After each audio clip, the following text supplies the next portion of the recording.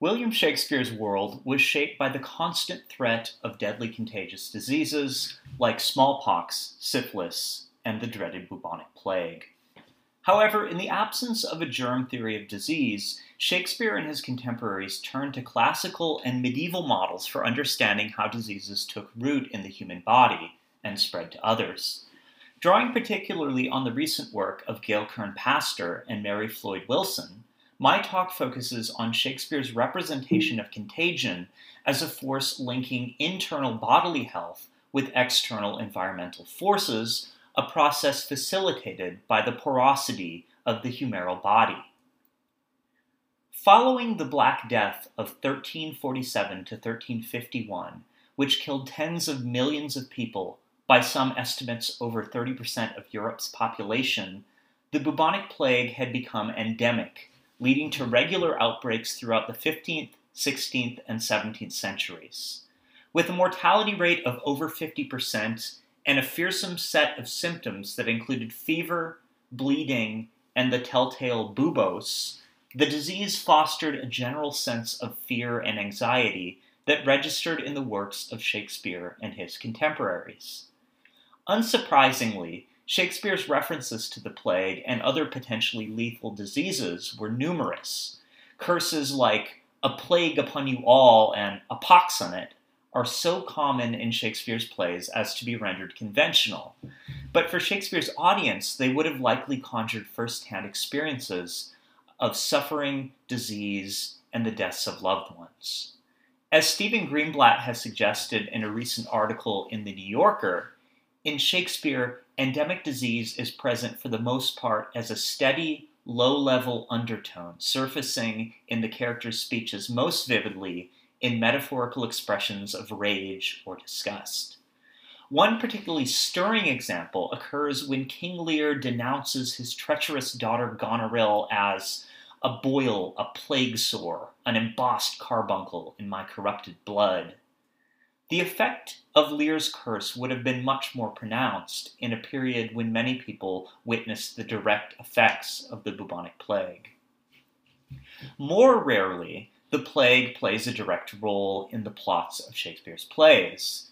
It is easy to forget that the tragedy of Shakespeare's Romeo and Juliet is precipitated not only by the passionate and self-destructive intensity of young love, or the violent feud between the Capulets and the Montagues, but by a plague-related quarantine that prevents Friar Lawrence's letter explaining the circumstances of Juliet's faux death from reaching Romeo. Beyond influencing the content and linguistic textures of Shakespeare's plays, the plague also played a direct economic role in the early modern English theater. Public officials would monitor plague-related deaths and would shut down all large public gatherings, including plays, if weekly deaths exceeded 30. These plague-related closings span the entirety of Shakespeare's career, occurring between 1592 and 1593, between 1603 and 1604, in 1606, and between 1608 and 1609, and often lasting a period of many months. While other large gatherings were also banned, there is evidence that the theater may have been understood as a particularly risky social space because of its morally suspect nature. The Puritan William Prynne attacked the public theater for fostering idleness, vain belief, and myriad forms of immorality, referring to the theater itself as that most contagious plague. Like the novel coronavirus pandemic of 2020, which has shuttered theaters around the world, outbreaks of plague were economically devastating for those who made their living in the theater. Shakespeare seems to have used these regular closures as an opportunity to write, and he likely composed many of his greatest tragedies, including Macbeth, Antony and Cleopatra, and King Lear, during periods of extended shutdown. As such closures make clear, people living in Shakespeare's time were well aware of the contagious nature of diseases like the plague and understood that physical proximity to the sick potentially fostered transmission. However, they had a very different understanding of the physical mechanisms responsible for the spread of disease. our modern knowledge of the roles that microbial pathogens play in many diseases would emerge gradually over the centuries following Shakespeare's life. The Dutch physician Antony van Leeuwenhoek observed bacteria and protozoa under a microscope in the late 17th century, but a more precise understanding of the role that bacteria and viruses play in causing specific diseases would not emerge until the 19th century discoveries of Robert Koch and Louis Pasteur. In the absence of a germ theory of disease, Shakespeare and his contemporaries drew upon the classical theories of Aristotle, Hippocrates, and especially the influential Roman physician Galen. The dominant theory of disease in Shakespeare's time involved the four bodily humors, black bile, phlegm, yellow bile, and blood, which in turn corresponded with the four classical elements of earth, water, fire, and air. The belief was that diseases, as well as personality traits, were caused by the predominance of one or more of the humors. Melancholy, for example, was believed to be the result of an excess of black bile. Good health thus involved maintaining a proper humoral balance, and disease was caused by imbalance, thus leading to medical treatments such as induced vomiting and bloodletting. In the 17th century, the notion of oeconomy, or in its English iterations, the economy of nature, or the animal economy, was used to convey the ideal of balance as the cornerstone of good health. Disease was caused when the internal oeconomy of the body was perverted. These ideas, in turn, facilitated a more modern understanding of the body as a series of systems, the nervous system, the circulatory system, and so on, that must be orchestrated into a harmonious whole. The humoral understanding of human health and personality featured prominently on the early modern stage, spawning an entire subgenre of dramatic comedy known as comedy of the humors, in which personalities of major characters were defined by their predominant humoral disposition. Ben Jonson's popular comedies, Every Man in His Humor and Every Man Out of His Humor, are perhaps the most famous examples, but aspects can be found in Shakespeare's Falstaff plays as well, Henry IV Parts 1 and 2, and Merry Wives of Windsor, particularly in characters like Pistol and Nym, as well as Falstaff himself. One potential problem with the humoral theory of sickness was how to account for the obviously contagious nature of many diseases. If human health is the result of internal balance of individual bodies, how do diseases like the plague and smallpox spread readily across populations? The solution to this dilemma lies in the porosity of the humoral body, which was understood to be influenced not only by food and drink, but also by weather, climate, and other environmental factors. In her work on the embodied nature of early modern emotion, Gail Kern-Pastor refers to this dynamic as the pre-modern ecology of the passions, and focuses on the fluid interplay between internal bodies, the humors, and exterior environments, the corresponding elements. In terms of understanding contagious disease, the humoral body's susceptibility to the influence of external factors rendered it vulnerable to dangerous forms of contagion.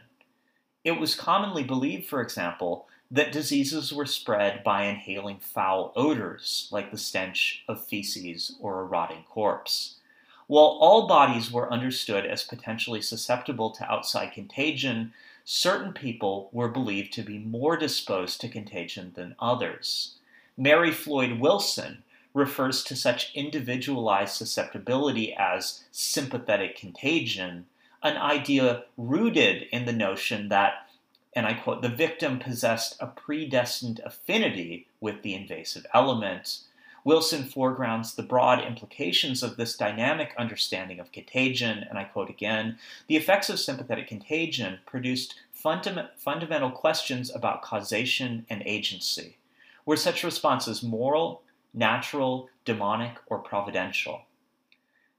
Contagion's discursive multiplicity in the early modern imagination is further explored in the recent book Contagion and the Shakespearean Stage, co-edited by Daryl Chalk and Mary Floyd Wilson, and fortuitously published just months before the emergence of the novel coronavirus pandemic, which would turn global attention toward issues of contagion and disease. Drawing upon such recent work, I will now trace a brief and provisional sketch of how Shakespeare represents contagion in his plays, with particular attention to how contagion blurs the boundaries between bodies and environments, resulting in a dynamic interplay between inner and outer worlds. Producing a discursive blending of health, morality, and environmental factors like weather and time of day, Shakespeare frequently depicts contagion through the personification of landscapes coupled with the environmentalization of human bodies. Shakespeare's plays often associate contagion with darkness, night, and cloudy weather. A good example of this occurs in Julius Caesar when, worrying about her husband's bodily and mental health, as well as his intentions, Brutus's wife Portia confronts her husband. Is Brutus sick? And is it physical to walk unbraced and suck up the humors of the dank morning? What, is Brutus sick and will steal out of his wholesome bed to dare the vile contagion of the night, and tempt the rheumy and unpurged air to add unto his sickness? No, my Brutus, you have some sick offense within your mind. In addition to associating certain times of day, the dank morning and the night, with the threat of contagious disease, this passage also displays the environmental dynamics of the humors. There is an interplay between the rheumy and unpurged air and the effects that this air will likely have on Brutus's body. The passage's final turn from concern with physical illness, both environmental and bodily, to the sick offense within Brutus's mind, illustrates the close proximity of moral and physical concerns in Shakespeare's plays. As Gail Kern-Pastor points out, such associations are not merely metaphorical but physical, pointing to material chains of causation linking human health and personality to the natural world. Shakespeare's association of the night with contagion is reiterated in a number of other plays as well, such as King John, where Shakespeare writes of the night's black contagious breath, and Henry VI Part 2, where he describes foul contagious darkness in the air. In Shakespeare's imagination, the night is not simply the absence of sunlight, but a palpable material presence. In a very famous passage from Macbeth, for example, when Lady Macbeth seeks humoral change within her body in order to make her feminine disposition more favorable to murder, she conjures, "Come, thick night," suggesting that the night itself embodies physical substance, capable of altering the physiological and psychological makeup of her body. Thus Lady Macbeth's wish that the spirits come to my women's breasts and take my milk for gall. Shakespeare also frequently associates contagion with fog and clouds, which he understood as vehicles for pestilence and disease.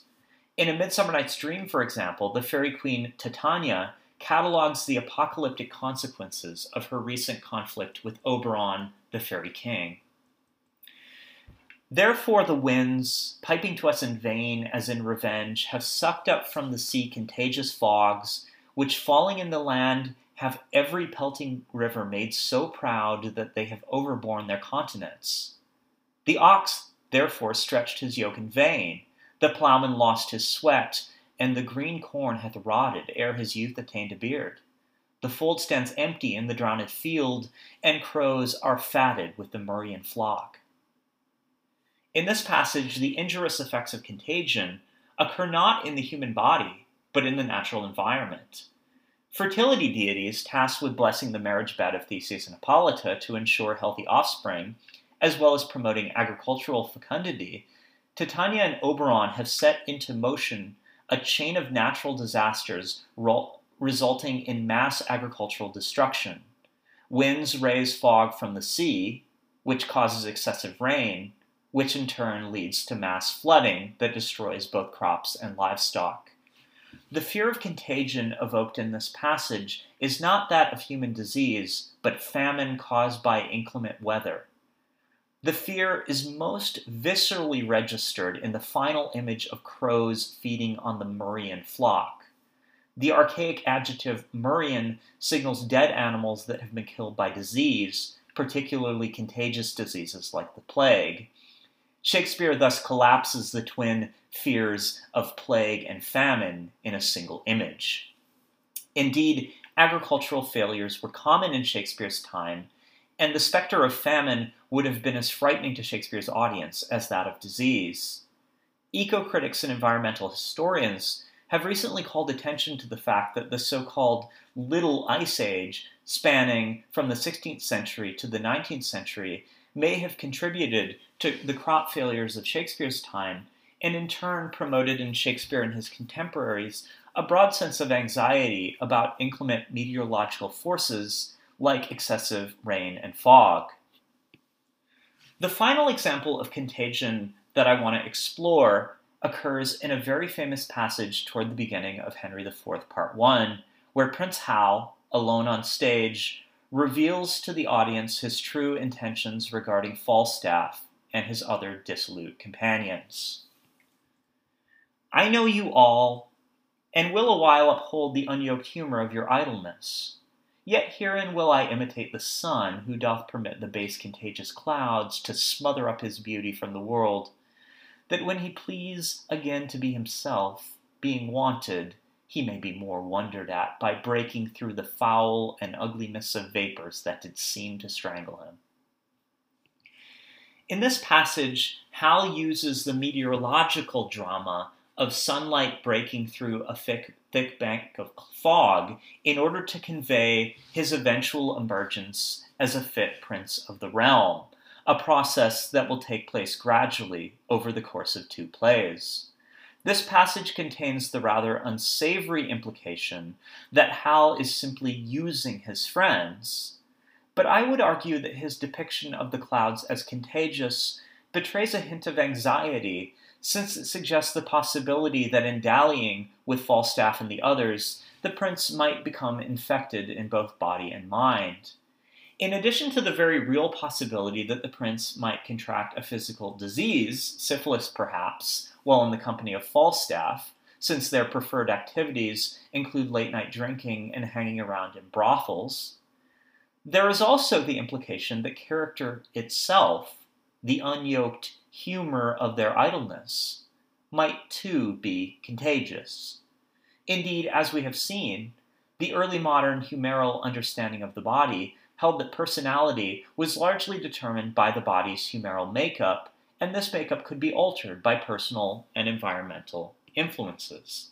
The ugly mists of vapors might be more influential and more difficult to break through than Hal initially suggests. As these brief examples show, Shakespeare's understanding of contagion is rooted in a dynamic humoral interarticulation of inner and outer worlds, and his representations imply that environment plays a central role in influencing character, morality, and disease.